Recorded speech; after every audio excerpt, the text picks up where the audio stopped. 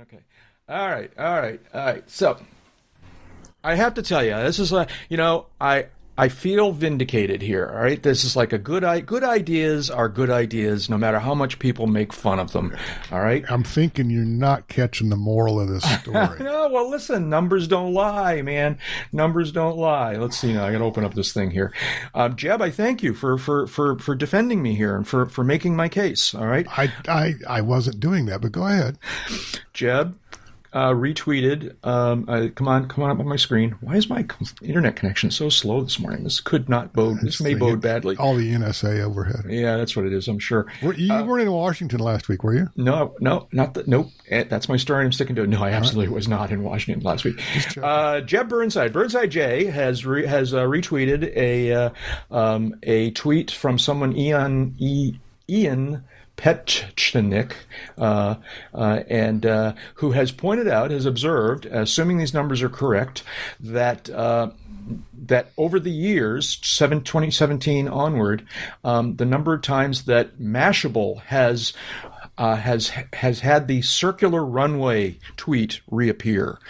It grows every year, more and more support. Every year, more and more people come to realize what a great idea the circular runway is. That's not what this data shows. What do you think it shows? This is simply the number of times a bait-click site has posted the same item on Twitter. I think that evidence is a certain... that's all this data shows. Not taking bait clicking seriously. Bait clicking is a sign of the people. It's the sign... It's a measure of public.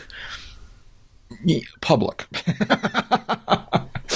a measure of public reaction to something most of them don't understand.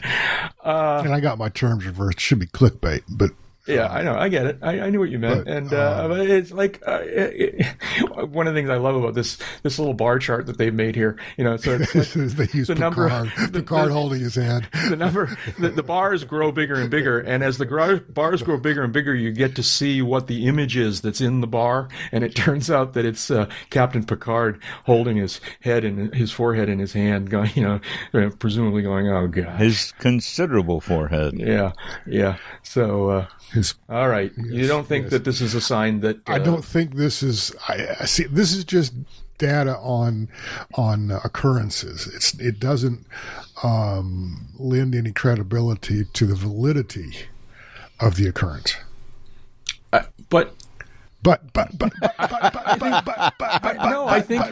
I think you're making a very arbitrary disconnection here. All right, the fact that it appears so often could be a sign that there are people who get it, who say, "Yeah, absolutely." Or it could be a sign that an assistant webmaster didn't have anything else to put up that particular hour and reran the old round runway thing for the clickbait site. Lord knows I've done that on this podcast many times. So yeah. Pardon my ignorance, but Whiskey Tango Foxtrot and Mashable. It's a clickbait site. It's a I don't know how to characterize it, but it's a site that has all kinds of little stories. It's a news story aggregation site, Reddit-ish. Did Jeb say clickbait site? Yes. Yeah, okay. Well, that's Jeb being disrespectful. That's Jeb being disrespectful, and that's me saying I ain't clicking there. Yeah. It's just this one weird trick that'll get you seen and notified and known and maybe get you more dates. Yeah. Well, and okay, this one weird trick. All right. Well, then we're gonna have to leave circular runway on the table. It's just still undecided as to. Let's see. Let me do a little bit of quick math here. Let's see. 38 and 2 is 40, 69, 70. 73 times in 5 years. Yeah, that's not exactly what I'd call a trend. Okay. But last year, perhaps in response to Uncontrolled Airspace's discussion of this particular topic, last year they ran this piece more than once every 10 days.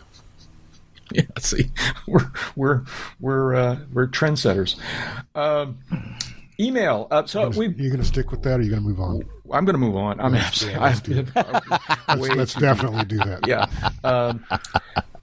So we took such a long break where we didn't record that I've lost track on some things here. All right, and so some of I cannot find any record that we talked about this email. I want to. It's a good email and it deserved mention. The problem is that this morning when I was preparing for this episode, I kept staring at this email, going, "Didn't we talk about this? I thought we talked about this." But then I went digging back through the old show notes and I could not find any reference to it. I haven't seen these images before. And if okay, that's a good sign then. All right, maybe I read it so many times in the interim that I thought we had. So, email from listener Sean M. You sure you weren't in Washington last week? Yeah. I've just been shaken and stirred by the whole event. Yes. Email from Sean M. This is actually from mid-November, but it's following up on a conversation we had. So this goes back. Where did this start? This was the video we watched about the runway incursion of I think it was like a 172 that taxied onto the runway. Right, the T-172s, in front of another, I don't know, 172 or another small aircraft that then did a go around at the last second. All right, it was from an airport named. And then we got another email, perhaps from Sean or from someone else, telling us that was an airport named Moorabbin in Australia, and I was unsure how to pronounce it. Anyway, so reading Sean's email. Sean says, "G'day, Jack. Been listening to your podcasts for a long. I'm going to paraphrase a little bit here. Just listened to your last podcast too. Thought I'd be able to make some corrections on how to say the airport name. It is said like this, but then the problem is I'm not sure if I'm interpreting his description. Moorabbin. And I'm not exactly sure where the emphasis on these syllables would be, but Moorabbin, okay? He describes it as one of the busiest airports in Australia, used for GA and training. He also points out to us that Tim Tams, the chocolate bars, chocolate candies, cookies, biscuits, whatever you want to call them, are very good for sucking up coffee, he says, which I can believe that. I've heard that elsewhere. Yeah. And he offers to mail me some if I provide him with an address, and I may do that. We'll see how that goes. And then what else here? Let's see now. And then he weighs in on the whole Australia versus New Zealand Tim Tam thing, which I've already blown my credibility on the circular runway thing this morning, so I'm not going to dive into that. But he talks about having just flown his Jabiru J200 halfway around Australia. And we certainly have heard from Sean in the past about this airplane. I know we've talked about this airplane, but he talked about flying it all around Australia. And he sent us some pictures from flying his airplane all around Australia. The airliners are at Alice Spring. Yeah. Which, if you look at an Australian map, is about as far out and freaking nowhere as you can get it. Yeah. He, at the time he wrote, as I understand it, back in mid-November, Australia was still, almost all of Australia was in pretty good shape COVID-wise. Since then, it's starting to have another outbreak. Nothing like our outbreak, but they are starting to clamp down again. But they were doing well at the time. But he was traveling around here. Let's see now. He says, see the photos of the airliners parked up. He said, we wondered whether they used ForeFlight in Australia, software ForeFlight. And he says, we don't use ForeFlight, but they have their own. I'm not sure what he means. It seems like a weird typo. Anyways, he seems to say that they use a piece of software called Oz Runways, which he says is our version of ForeFlight. See the screenshot, and there's a screenshot down lower here of that software. So, anyways, it's definitely on my bucket list to visit Australia and New Zealand for that matter. And you're right, David. Out in the middle of nowhere, Australia is apparently seriously in the middle of nowhere, I would love to see it. I think it must be quite a spectacular thing. Lots of places in Australia strike me as being pretty cool. So, anyways, any thoughts on this stuff? Either of you guys? I'd like to be able to collect on the parking fees that they're charging. Oh yeah, really? Yeah. Airliners all over America. No, that's very cool email. Very cool images, especially. I like the airplane. Yeah, cool.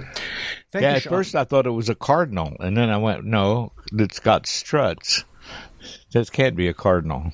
Yeah, no, it's this Jabiru, or is Jabiru, because it's a Jabiru engine and a Jabiru airplane, right? Right, and it's the same company.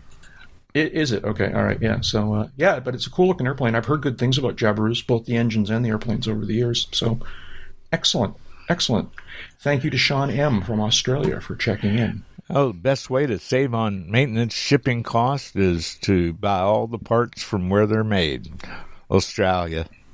Yeah. Finally, here in our sort of follow-ups feedback, we heard from our friend Charlie Becker at EAA, who reminded us, and I don't know whether we talked about this, whether we've mentioned this in the past or not, but he did remind us that EAA's Home Builder division is holding a online event coming up pretty soon now called Home Builders Week. The slogan of which is Learn, Build, Fly. Join us on January 26th through 30. I'm reading from the webpage, not from Charlie's email. Join us on January 26th, 30 to 30th, 2021 during the first EAA Home Builders Week online event. Experts from every corner of the home built aircraft community will bring their knowledge and information to builders everywhere through free and interactive webinars. Lots of different topics are going to be covered, and you can, like so many events, it's going to do online presentations and I don't know what, exhibits, and there's a schedule event here. So if you go into the show notes, you'll see a link to this, or you can just go to I know it's kind of complicated. If you go to ea.org, though, I'm sure you'll find links to the Home Builders Week. Well, I think it's fitting that they picked January 26th because that was the date of the very first meeting of what became the Experimental Aircraft Association. Really? 1953, but January 26th. So it's EAA's birthday. And I think it was in Paul's basement. Mm-hmm. Mm-hmm. Yeah. In Milwaukee, right? Milwaukee or Hales Corners, I'm not sure which. But okay, they're side by side. So. Yeah, okay. I don't know Hales Corners. Is that like a suburbs? I'm making finger quotes. A suburb. Yeah, and that's where Milwaukee? Their headquarters was before they moved out to the new building at Whitman Regional. Yeah. So. January 26th through 30. Coming up soon, because we're recording this on the 13th. This will get posted around the 15th-ish. So I know you think I shouldn't do that. I'm sorry. That didn't mute? Yeah, right. I think this is my new technique here. I'm trying to what's the saying? Throwing your hat over the wall, right? I'm trying to get these things out there so that I'm trying to get spaghetti at the wall. No. There's the thing about now you're gonna make me look this up, but it's an old parable about the kid who worse than death. What? You broke up there for a second, Jeb. A fate worse than death. No, you're having to look something up. The kid who needed to do something. He needed to be on the other side of the wall, and he wasn't sure he had the whatever it was going to take to get over the wall. And so he took his hat and he threw his hat over the wall. And now in order to get his hat back, he had to climb the wall. He had to do it. All right. And so listeners are going to back me up on this. That's like the joke from the movie Memphis Belle, where the airman gets shot down and he's injured, and they have to amputate his leg. And they amputate the leg, and he said, "I just have a request. Can you send an airplane over to my site and drop this at my former airbase?" So the Germans do this, and a few days later, he's still injured. They have to amputate an arm. And can you drop this at my former airbase? And the Germans say yes, and they do so. And sure enough, a few days after that, they have to amputate the other leg. And he says, "Guys, can you please just drop this at my former base?" And the Germans say, "Nein, we think you're trying to escape." That's what you're doing with throwing a hat over the wall. Yeah, okay. Not really, but okay. Never mind. Interesting story. Never mind. Very, very Radar O'Reilly story, but yes, okay. Yes. Bada boom. Home Builders Week, January 26th through 30. If you're building or thinking of building or just interested in the whole thing, check out the Home Build online sessions that are part of it. And the link we'll have in the show notes will take you to the page where you can register. Ding, ding, ding. Absolutely. Ding, ding, ding. Yeah. So, anyways. Hi, Jeb. How you doing? What you been doing? What's going on? Not a whole lot. It's kind of cold down here. Did it snow there? Yeah. I mean, it has not snowed here yet. I saw a chart the other day. I was trying to figure out. I saw a chart, and Florida is one of the few areas in America that has so far this winter had exactly the amount of snow expected. Well, I thought that was amusing. I'd put Hawaii in that, but also, it's right now. It's just cloudy and overcast. You hear an airplane go over, and you can't see it because the overcast is so low. And that might sound like the smallest violin in the world playing "My Heart Bleeds Just for You" to some of our listeners. But it's odd for this time of year for Florida, and it's kind of chilly, so I've got like sweatpants on and stuff and things on my feet to keep them warm. It's okay. My heart bleeds. I know. You got socks on too? No socks. I just have shoes on. It ain't that cold yet. It ain't that cold yet. That's exactly right. But long pants. You're not wearing shorts. I'm not wearing shorts. I tried that and then just couldn't deal with it. So. But one of my friends, I grew up, of course, here in New England, and at a certain point in my life, I and a bunch of my friends, we all sort of emigrated temporarily out to the San Francisco Bay Area, and one of my friends decided that from the day he moved to California, he was not wearing long pants ever again, right? And Southern Californians do this all the time. It's routine. It's a little bit more unusual up in San Francisco. But he started wearing short pants he said, that's it. I'm wearing short pants every single day from here on out. And he basically did. He used to wear long pants one day of the year. This is my friend Sherman, who I think you know the name. You don't know. You never met him, I don't think, unfortunately. No. But he would wear shorts he said, one day a year I don't wear shorts. One day a year I wear long pants and a button-up shirt and a necktie, and that's on Halloween, he said, because that's the scariest costume I can possibly think of. Yeah. And my friend Sherman Boyson, may he rest in peace. You went flying. You did something. I did. Finally, between my personal life and the weather, and finally, it all cooperated the other day, and I went out and did some aviating, and it's good. I got still got things to tweak on the airplane. They're just not quite like I want them. Well, and some of that was just a test flight. Some of that was just burn some gas and get some more time on the new engine. But right, excellent. Yeah. So just kind of puttering around the house, kind of keeping an ear out for the latest news, and saving up my strength for the next onslaught of getting a magazine out the door. Yeah, really. So. One thing I did want to talk about, just want to make sure that some of our listeners who may be scratching their heads over this, there was a Indonesian airline crashed a few days ago. Yeah, what's the story with this? It was a 737-500, not a 737 MAX. Right. That's the clarification I want to make. Everyone is being quick, and I think we should include ourselves. This was not a 737 MAX. But what do we know anything about what happened? We don't know much more. We know the facts in that it took off, appeared to be climbing normally. It was out of 11,000 feet. There was a little jig to its course, and it entered a high rate of descent and hit the water. Mm-hmm.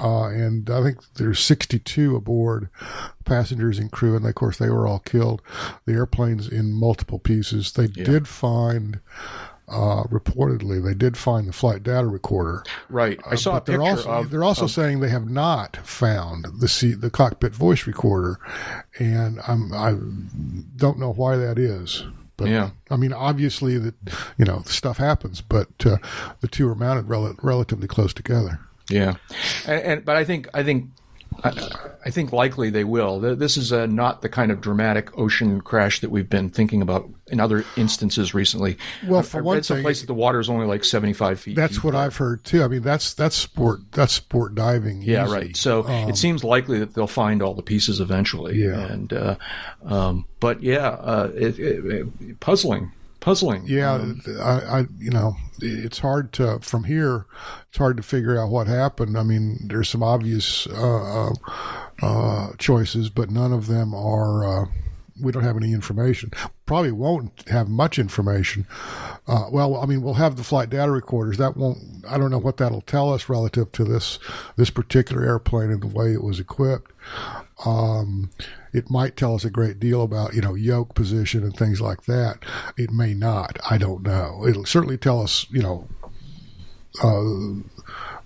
position of the controls or position of the flight services, status of various, the flight director, the autopilot, yada, yada. But that might not be enough if there was some kind of a catastrophic failure. I want to know what the pilots were talking about in the cockpit. Jack, what are you doing? What's going on with you? I don't know. Segway did he go, George? Segway did he go? Yeah.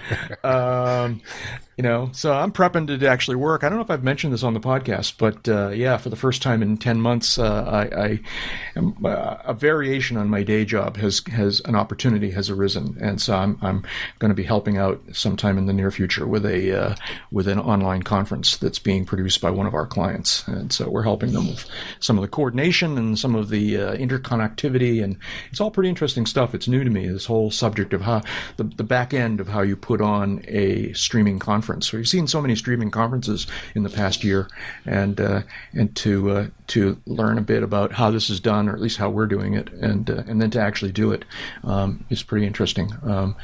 So I'm involved with that. And what else am I involved with? I don't know. Just keeping busy, exercising, waiting my turn for vaccination, and stuff.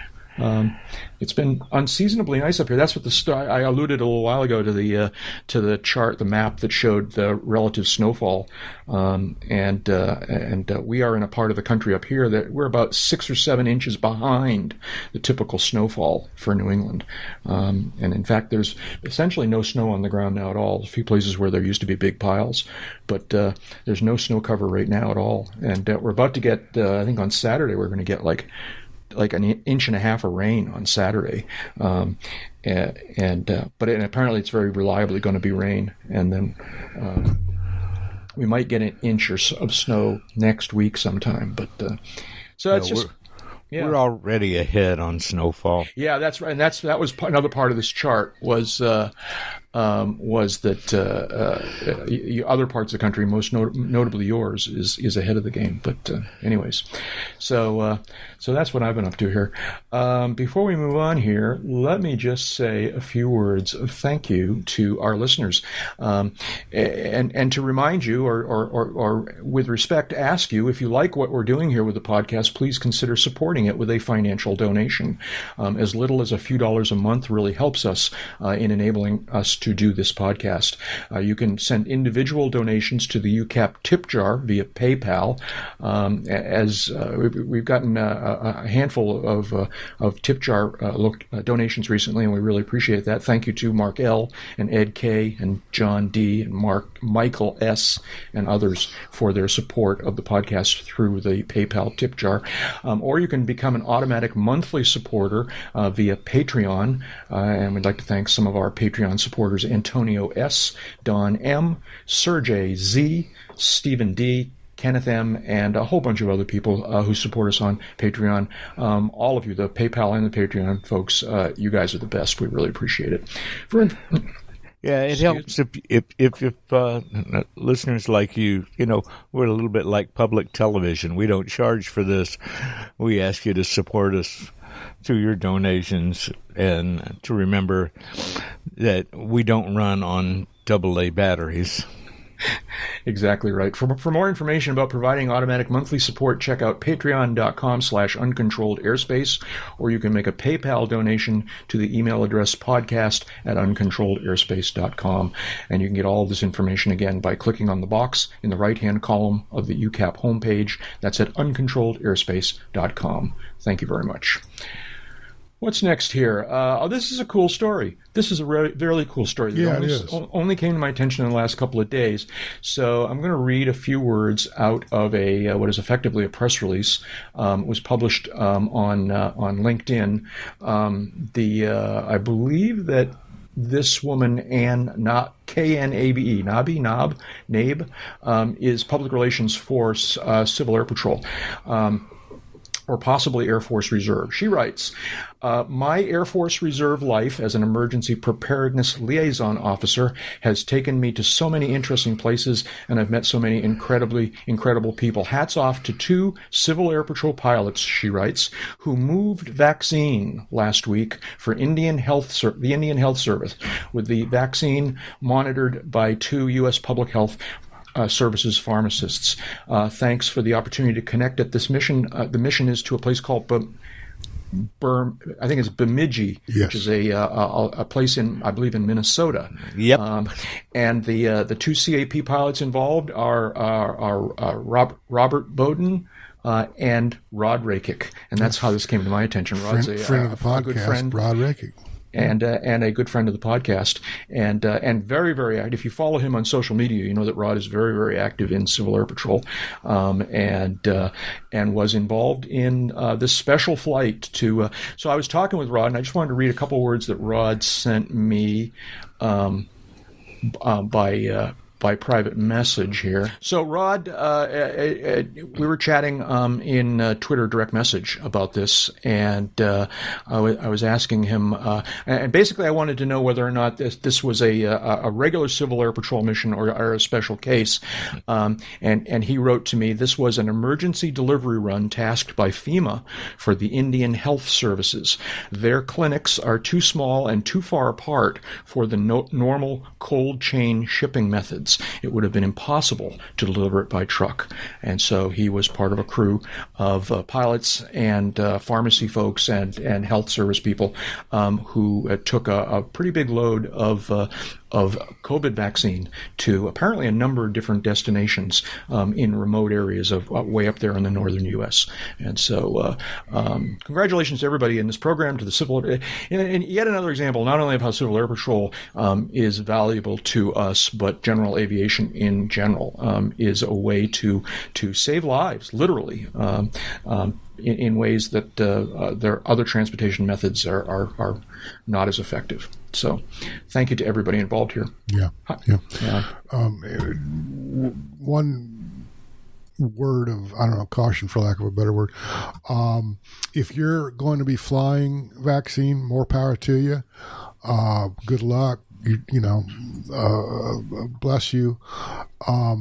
Be very careful how you deal with this particular cargo because of the dry ice it's packed in. Yep. Mm-hmm. Dry ice at survivable, human survivable temperatures, room temperatures, whatever, sublimates. It gives off vapor. It doesn't pass through a liquid state. The vapor it gives off is carbon dioxide. Carbon dioxide is what we exhale. It's not what we inhale. Right. And it can displace the oxygen in a small, tight space like a light airplane. So just be very careful. Make sure that you know what you're doing.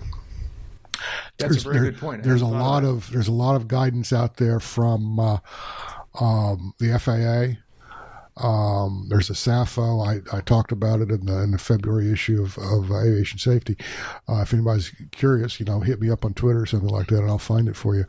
But it's not, if you're in a typical breezy airplane with the windows open and the vents open and all this kind of thing, it's probably not a deal. If you're in a pressurized airplane or it's cold and you got everything buttoned up, it could be a deal. Mm-hmm, mm-hmm. So do some research and just don't launch blindly without considering this ramification. That's a good point. And so there's actually, and we'll have some links in the show notes to more information about this, including some video. And Rod describes, in describing the whole mission to me, this was not a case of them piling some cases into the baggage I'm sure department. It wasn't. I know Rod better than that. Yeah. They actually had I believe like a pharmacist or an expert there actually wrangling and minding the cases. So there was a lot of thought, more than just a little bit of thought, went into this mission. And but your point about CO2 is one I hadn't considered, and it's a good point. It's SAFO 20017, SAFO Sierra Alpha Foxtrot Oscar safety alert for operators. It's available on the FAA website. Okay. It is geared toward commercial operations. The title here is Transportation of COVID-19 Vaccines Requiring Large Quantities of Dry Ice. You get to decide what is a large quantity of dry ice. Okay. Send me that link. I'll make sure it gets in the show notes. Well, I will. This is dated December 10 of 2020. So. Yeah. Okay. Yeah. Very good. Very good. Let's see now. So, AbWeb likes to, I think it's AbWeb, AbWeb likes to publish these little surveys to, do you like flying on Tuesdays or Wednesdays? That was awesome. I love AbWeb. AbWeb is a tremendous resource, and they do some great work. But their funky little polls kind of leave me scratching my head often. But here's an interesting one. They said, should new pilots learn at a towered or a non-towered airport? And I was just curious if you guys had an opinion. I will. My answer is yes. Yeah, and that's what most people's answer was. So is mine. Yeah, that's how I did it. The AbWeb survey, which of course is somewhat unscientific because it's whoever chooses to answer, but 81% of the people who responded to the survey basically said what you guys just said, which is that they should fly regularly at both. If you filter that out, let's see if there's any sort of trend here. It's basically 8% towered, 5% non-towered, and 6% it doesn't matter.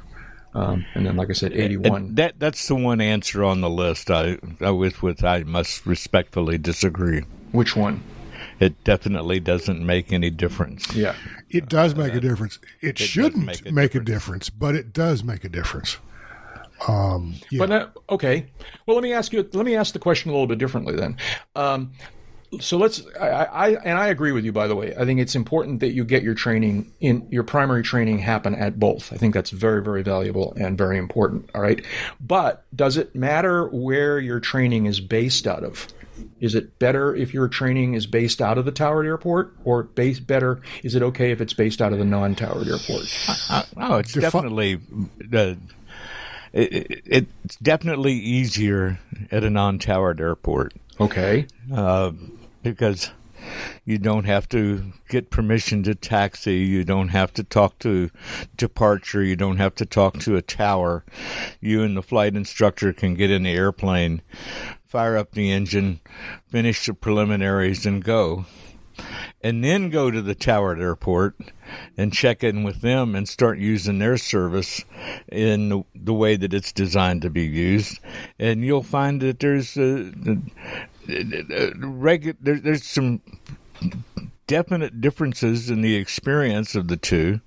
But in terms of convenience for the training time that you're paying for, I don't think it hurts to be at a non-towered airport at all, and it makes it a little easier to get in and out. But you need to spend, in my opinion, a third to half of your time operating in and out of towered airports, and doing full stops where you have to be handled by ground and get back in the queue and go and do it again. Because if all you're doing is touch and goes, you're missing a lot of the exposure that you need to get from flying at towered airports. Mm-hmm. Yeah. Jeb, what do you think? I Yes? agree. I agree. You pose the question, which is better? Well, Yep. better is a kind of a squishy term. Depends. And one of the things it depends on is how much time you're going to be spending actually flying the airplane, taxiing the airplane, versus talking on the microphone, talking to ATC.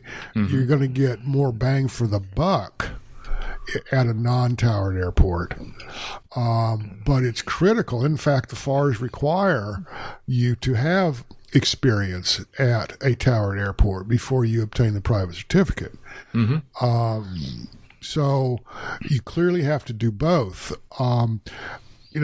It also kind of depends on how busy that non-towered airport is. I remember my first solo, there was at least 2 other airplanes in the traffic pattern are coming and going from that airport. That was a long time ago, but we were kind of all self-separating, if you will, talking to each other and making sure that everybody knew what the other one was doing. Air traffic controllers tend to keep that information to themselves, but once I got my private and shortly after that moved out of the area, the airport that was closest to me was a towered airport, and I rented airplanes from an FBO there and flew them and had a good time and got, I would say, I wasn't uncomfortable, but certainly got more comfortable with using an air traffic control tower. And now, of course, it's not a big deal. Mm-hmm. But you clearly have to have exposure to both, if only because that's what the FARs require. Yeah. Now, what about operating at the very least through Bravos and Charlies? So operating that was through what? A Bravo and Charlie airspace. Oh, absolutely. So that was my situation. Was that my primary training was done at a tower airport, Palo Alto, near San Francisco, and so I clearly had that experience going. And almost all of the other airports we used for training were also tower airports. Quite frankly, it was unusual when we got to the part of the training where we went to a non-tower airport. That was the real exception for me.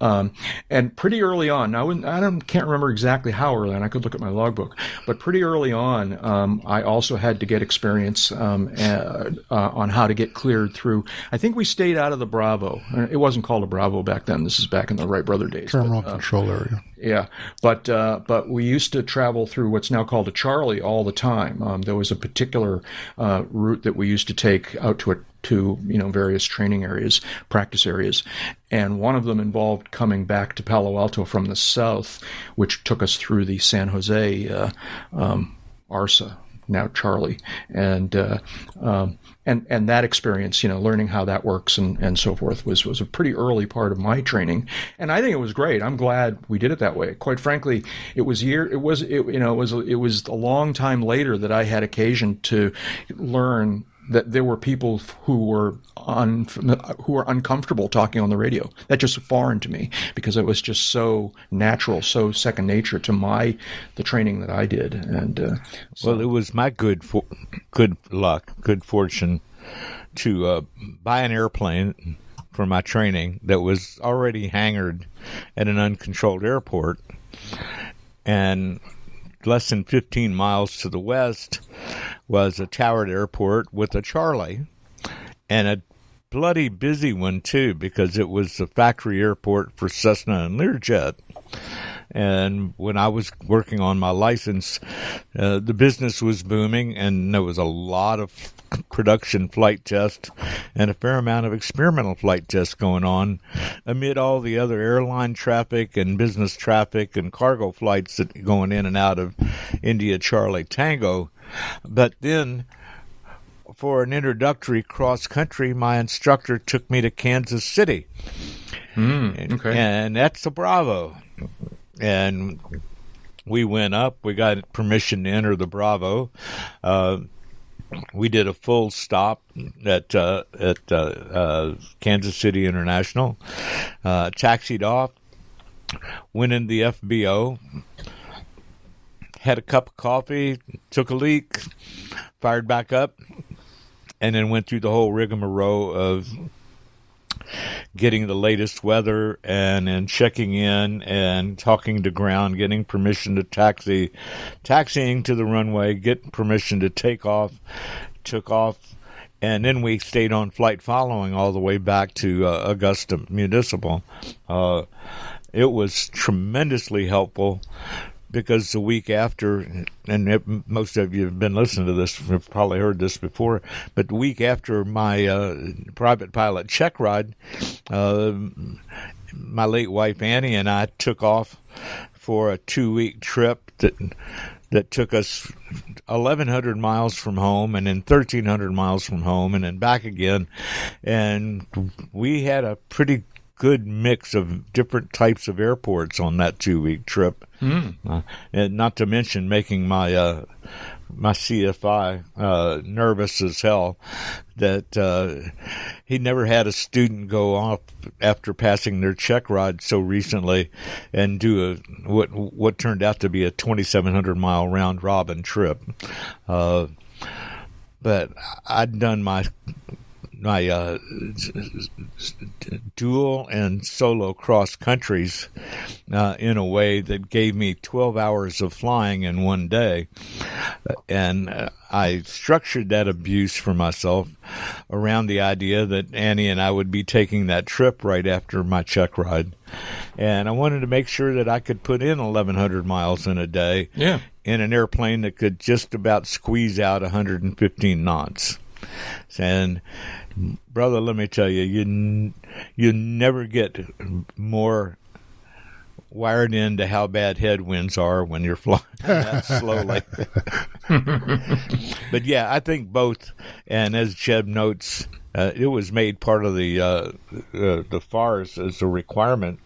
And on my check ride, we did 2 approaches into what was then called Mid-Continent, India Charlie Tango, and the second one he put me under the hood just for the experience of watching the needles on the navigation indicator, and said, I don't want you to have to do this without the rating, but you might have to someday, and so now you know how. Mm-hmm. Yeah. While we've been talking about this, I pulled up my copy of the Private Pilot Airman Certification Standards and just did a Control F search through there for ATC. And there's like 38 instances in the whole document, yada yada. But I did not see anything associated with Class B, C, or even Class D airspace per se. Okay. Just ATC to kind of answer one of Jack's questions. Yeah, good. Okay. All right, sounds good. David, what have you been up to? What's going on over there? And so you've had more snow than usual. New Year's Eve evening, we were back under a highly restricted restaurant and bar atmosphere. And I went out fairly early because the New Year's Eve party I usually go to did not happen this year. That was the chili party that the Leprechaun organizes at Dead Cow International Airport. Without that on the agenda, with nobody else throwing parties, I just went out and hit a couple of my favorite places. A couple of my other favorite places just didn't open that day, and snow was in the forecast, so I cut it short. A beer in one place, an hour later, a beer at another. An hour later, I'm back at the house. I woke up about 2 o'clock in the morning, and it had been snowing long enough that I had an inch. By the time I got up and had the New Year's Day parades on the telly, we had 7 inches. And made an interesting morning for some people's drive, because there were people who got called into work because of the snow, mm-hmm. and they had trouble getting there. But we got officially, they called it 6.5 inches at the airport. In my backyard, it was 7, and I didn't even clean the car off until about 3 in the afternoon because I decided that I was going to go out to eat. Sounds Frivolous thing, of course. But eating? Yeah, I know. It's yeah. Sounds good. You been working on anything fun? You got any good stories you want to tell us about? Well, articles that are going to appear? The story that I've been telling lately is gratitude at my clients at how fortunate I am that I started the year with about 54 projects already booked for 2021. And if the events that are on the schedule actually happen, and I have some reservations about that, if they actually happen, I could pick up another 15, 16, 17 stories for the year. But I'm not holding my breath because I don't look that good as Papa Smurf.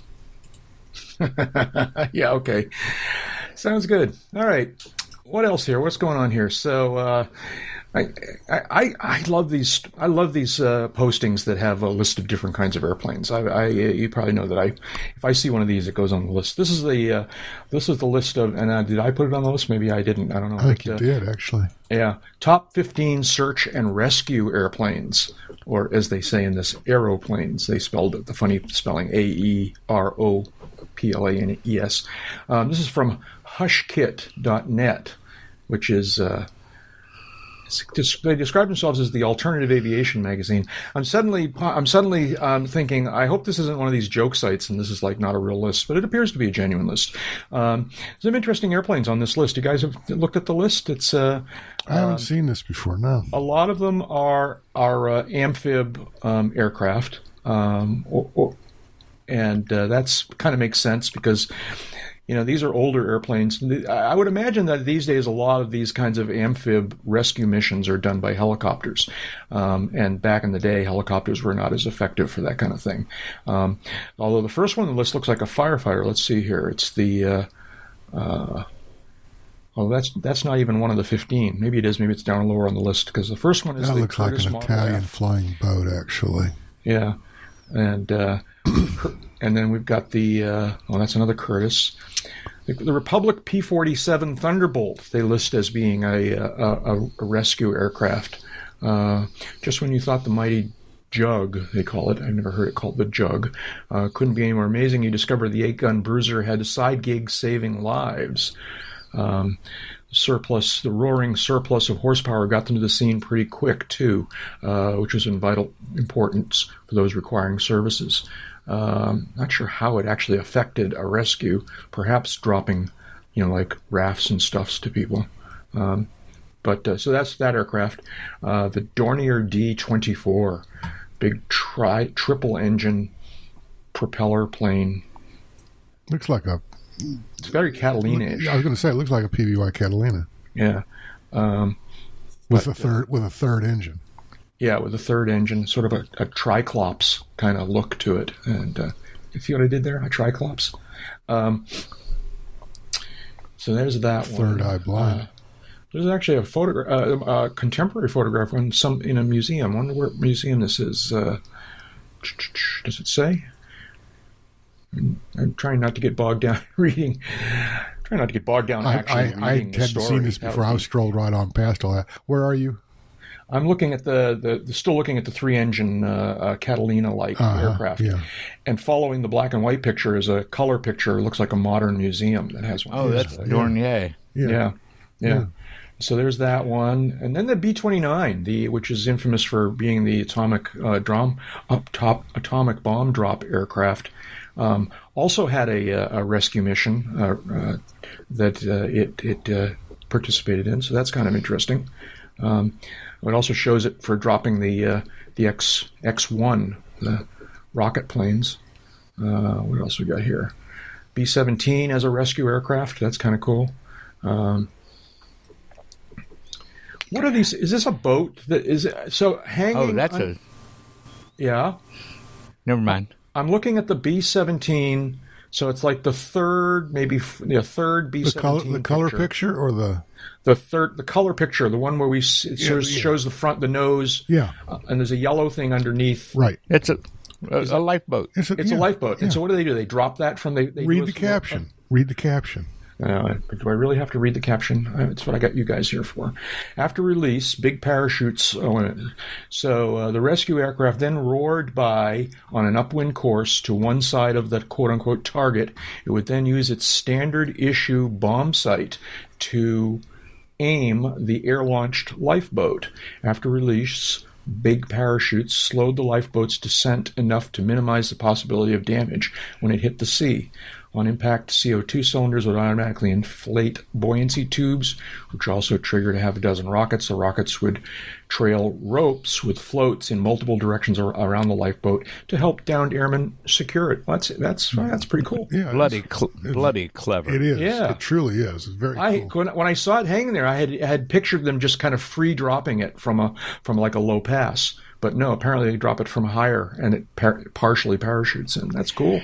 Yeah, remember, in time of war, you don't want to get too close to the surface. Yeah. Particularly if you're in the vicinity of whatever shot down the crew that you're trying to rescue. Mm-hmm.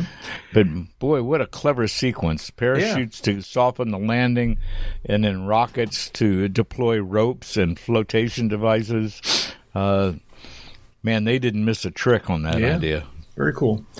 The Avro Lancaster, which is seems to have a similar kind of lifeboat stowed underneath it, and let's see now and now we're getting into some funky ones here. The Beriev B-12 PS Chaika, and the name makes me think it's some sort of.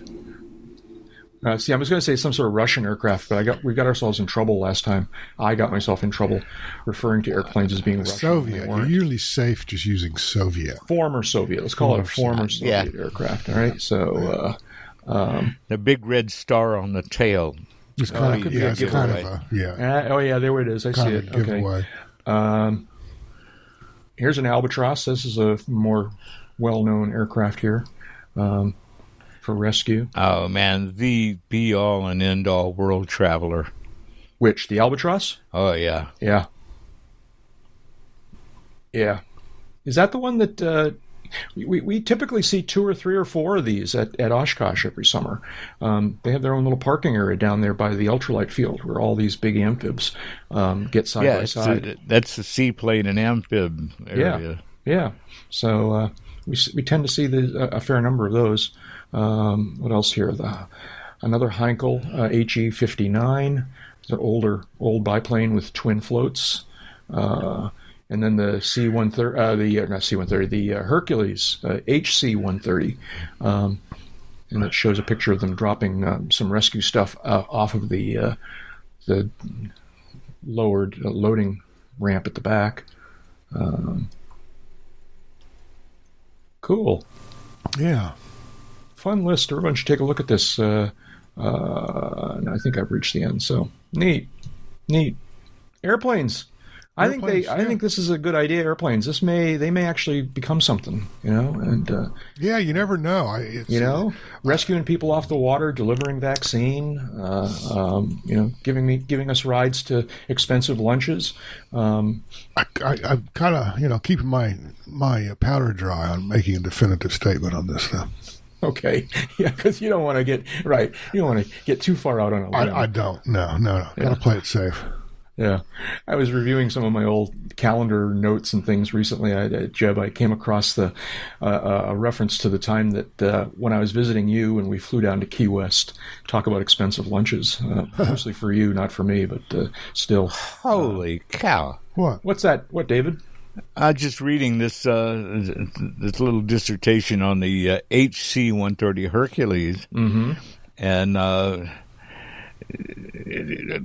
quick read. Any description of an airframe as the finest ever built is bound to be met with accusations of hyperbole, but the Lockheed C-130 Hercules has a very strong case for that title, excelling in most non-combat roles and even some combat roles. It was inevitable that the Herc would be adopted for search and rescue. Its combination of range, a U.S. Air Force HC-130H set a turboprop distance record flying 8,372.09 miles from Taiwan to Illinois in 1972. Holy cow. At least you got room to walk up and unrefueled? Stretch your legs. Or is it just unrefueled? Yeah. Unrefueled. Wow. Yeah. That's, I'm sorry, say again, David, did it say how long that flight was? 8,372.09 miles. I'm sorry, I meant in time. Does it say how time duration? It does not show me. Yeah, that's going to be a long flight. That's going to be... Well, I mean, they might have had the mother of all tailwinds. Yeah, okay. I'm sure that's what made it workable. If you make a not insane case at 250 miles an hour, that's a long flight, baby. Yeah. That's a long But you day. can get up, walk around. There's a lavatory on board. Right. And I'm sure they had multiple pilot crews on board. You can go downstairs and stretch out on one of the crew cots. You could even run a grill back there as long as you opened up that tail ramp. Okay. I'm sure that's what made the difference. That made the whole thing tolerable. Anyways, cool list of airplanes. Cool. A lot of interesting pictures and obviously some interesting text. Again, link in the show notes. Wow. There's one called the Walrus. The Wikipedia page on the C-130 has another little tidbit here. Talking about the AC-130, the attack version with the Gatling gun sticking out the side. It says the AC-130 also holds the record for the longest sustained flight by a C-130. From 22 to 24 October 1997, two AC-130U gunships flew 36 hours nonstop from Hurlburt Field in Florida to, I cannot pronounce the Taegu, South Korea, being refueled 7 times by KC-135 tanker aircraft. Wow. Yeah. Jeb, you got the Wikipedia page open. I think I saw this in there when I was researching a different story. It's a real favorite of mine. I think it is to all of ours. I think I read that it's the C-130 is the longest continuous in production military aircraft in history. I think that's true just on the face of it.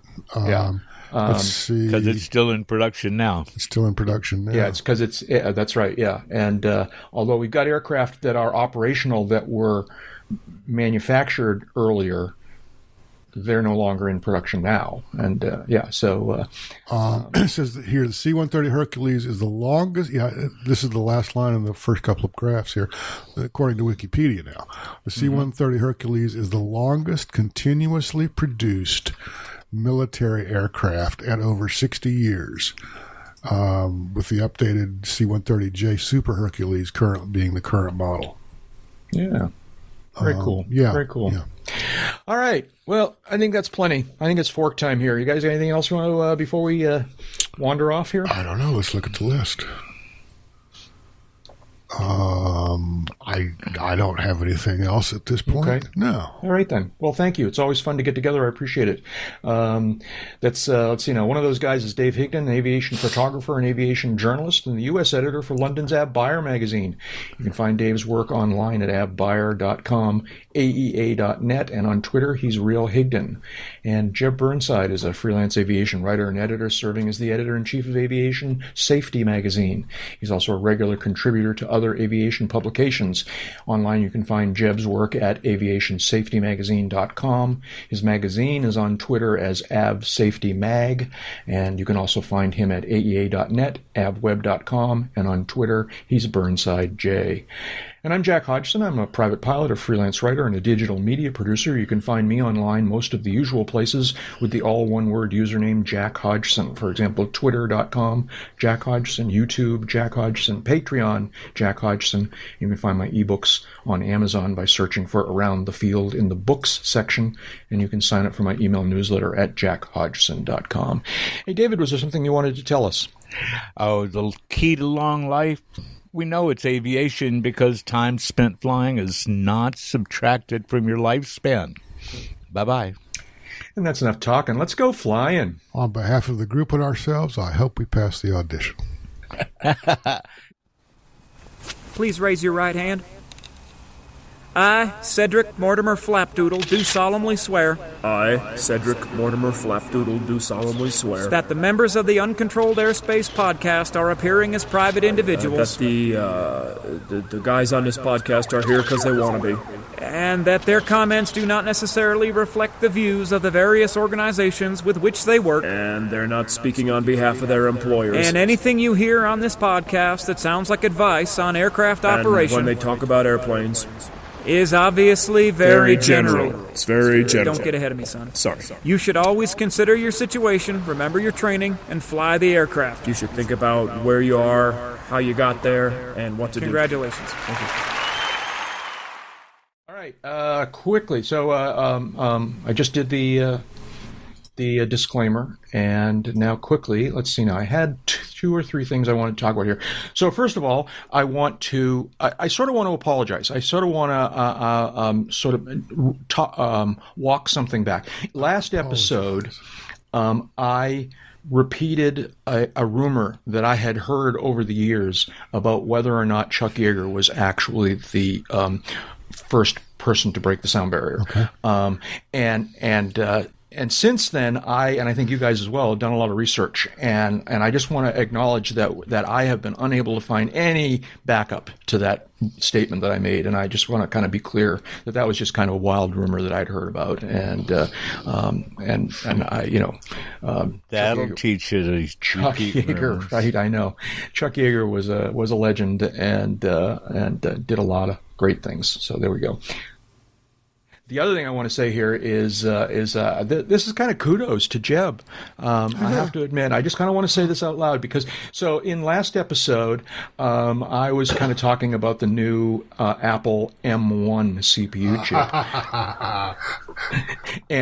and Jeb at the time made reference to asked whether there was an M5 chip. All right, and I didn't know exactly what he was referring to at the time. All right, from the context, I sort of made like I knew what he was talking about. I kind of verbally nodded and said, yeah. And from the context, I sort of thought I knew what he was referring to, but I didn't know the specifics. And it was only later that I looked it up. And I have to really give Jeb a shout out here for a very, very classic sci-fi reference here. The M5. So my guess would have been that the M5 had something to do with the Skynet Terminator lore. But it turns out no. The M5 was one of the super turned evil computers in the Star Trek universe, right? Right. Yeah, and that was I had to look it up, and quite frankly, even reading the first few paragraphs, I'm going, wait a minute, do I remember this? But the more I read on it, the more it came back to me. But if that was the case, you're going to have to return that memorial lightsaber that you got for Christmas. Well, wait a minute, that's Star Wars. Don't get see we're crossing the beams. I just wanted to see whether you were paying attention. No. Now we're really okay. Now we're really crossing the beams. That's the third one.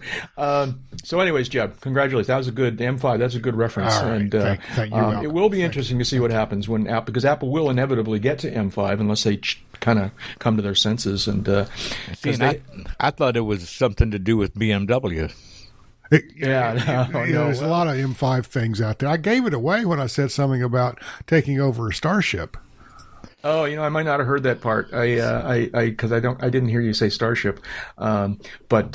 Anyways, that's a good sci-fi reference. I liked it. Thank you very much. Don't cross me on Star Trek. Apparently, TOS.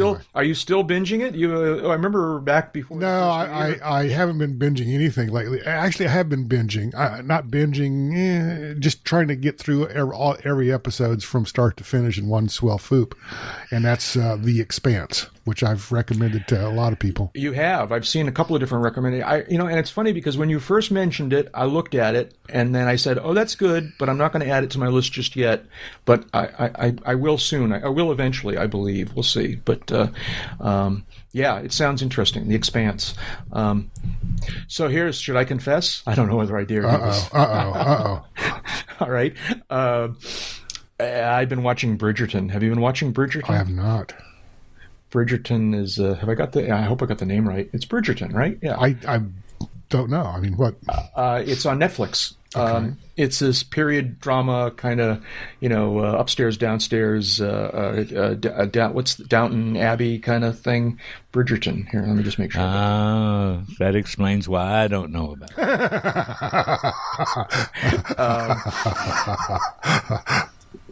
Yeah, okay. Hang on here. I just got to make sure I've got the name right. Yeah, Bridgerton. Anyways, I've been watching Bridgerton. I don't know, man. I think that's it's another Downton Abbey thing. Yeah, I guess. I mean, a little bit more. I never watched Downton Abbey, so I really don't know. I never did either. Nor did I watch Upstairs, Downstairs. Bridgerton, from time to time, gets a little racy, but I mean, it's very well done, very well written, very well acted, very well produced, and so Bridgerton. I confess, I'm also watching. See, I shouldn't do this. I'm going to pay for this. No, I'm not going to. What else are you watching, Jack? Virgin River. See, no. These are very. Is that a Pornhub? No, it's thing? not. No, it's not. Actually, Virgin River is you do know this, Jeb. I've been trying to track down Northern Exposure, the great TV series Northern Exposure, and Virgin River is very Northern Exposure like in terms of a city person who finds himself in this charismatic little town in the middle of nowhere. Virgin River is nowhere near as good. Northern Exposure was awesome, right, and was just above and beyond. Virgin River Virgin River doesn't attempt to be quite as funky as Northern Exposure was. But yeah, these are things I'm binging. I mean, we've had nothing to do but watch TV for 10 months. It may well be that I'm just running out of good things. I don't know. But does it have a woman operating a 135 service with a 170 Cessna? Yeah, no airplane, because this is not Alaska. This is actually Northern California, the wilds of Northern California. That explains why I don't know for Virgin River. It is a doctor though who comes into the small town, or in this case, a nurse practitioner, and so, anyways, okay. That's enough, I think. I meant to ask this quickly before we sign off here. Everybody, we've all alluded to this. Everybody have a good New Year's and Christmas or whatever holiday it is you celebrate this time of year. David, you were talking about how it snowed and how you did your abbreviated New Year's thing. Jeb, what did you do for New Year's? I stayed home. I didn't have any snow to play with. Yeah, okay. Well, I didn't have any snow to play with either, but I stayed home as well. I watched New Year's in London on YouTube, and then rolled into bed. So, and even that was, everybody's so toned down now. They don't want to do anything outdoors that's going to attract a crowd because it's dangerous to gather in crowds. So it's funny because I was watching the London New Year's celebration from last year. All right. And they do a pretty impressive little fireworks show there over the Thames at New Year's. I was pretty impressed. And then when it got to be midnight this time in London, they sort of did the Big Ben countdown thing, and then they did a little bit of fireworks, but nothing like they did a year ago. So that was my New Year's. Basically, New Year's is not my holiday, so it's not really a big deal for me. But anyways, so and now we're just all hunkered down waiting for it to be vaccination time. So anything. All right. Anything else we want to talk about in public, or are we done? Wow, I'm just looking here. Northern Exposure is not available no, for streaming, and there is no DVD available on Amazon. I thought. Well, there's the complete series DVDs. Are not, not that's available. What I found. I could have bought it for like $100 or something like that, or $150 or something like that. But no, that's why I asked. That's why I texted you asking if you had it. And there is I'm sorry, I take that back. The complete series is available on DVD on Amazon. It is available on DVD, but it's not streaming anywhere. It's not in streaming any way, shape, or form. No. I even kind of sniffed around a little bit for pirates and couldn't find it, which is very interesting because it's such a classic, legendary thing. You'd think it would be available. You would think it would be in more demand, but no. Anyways, okay.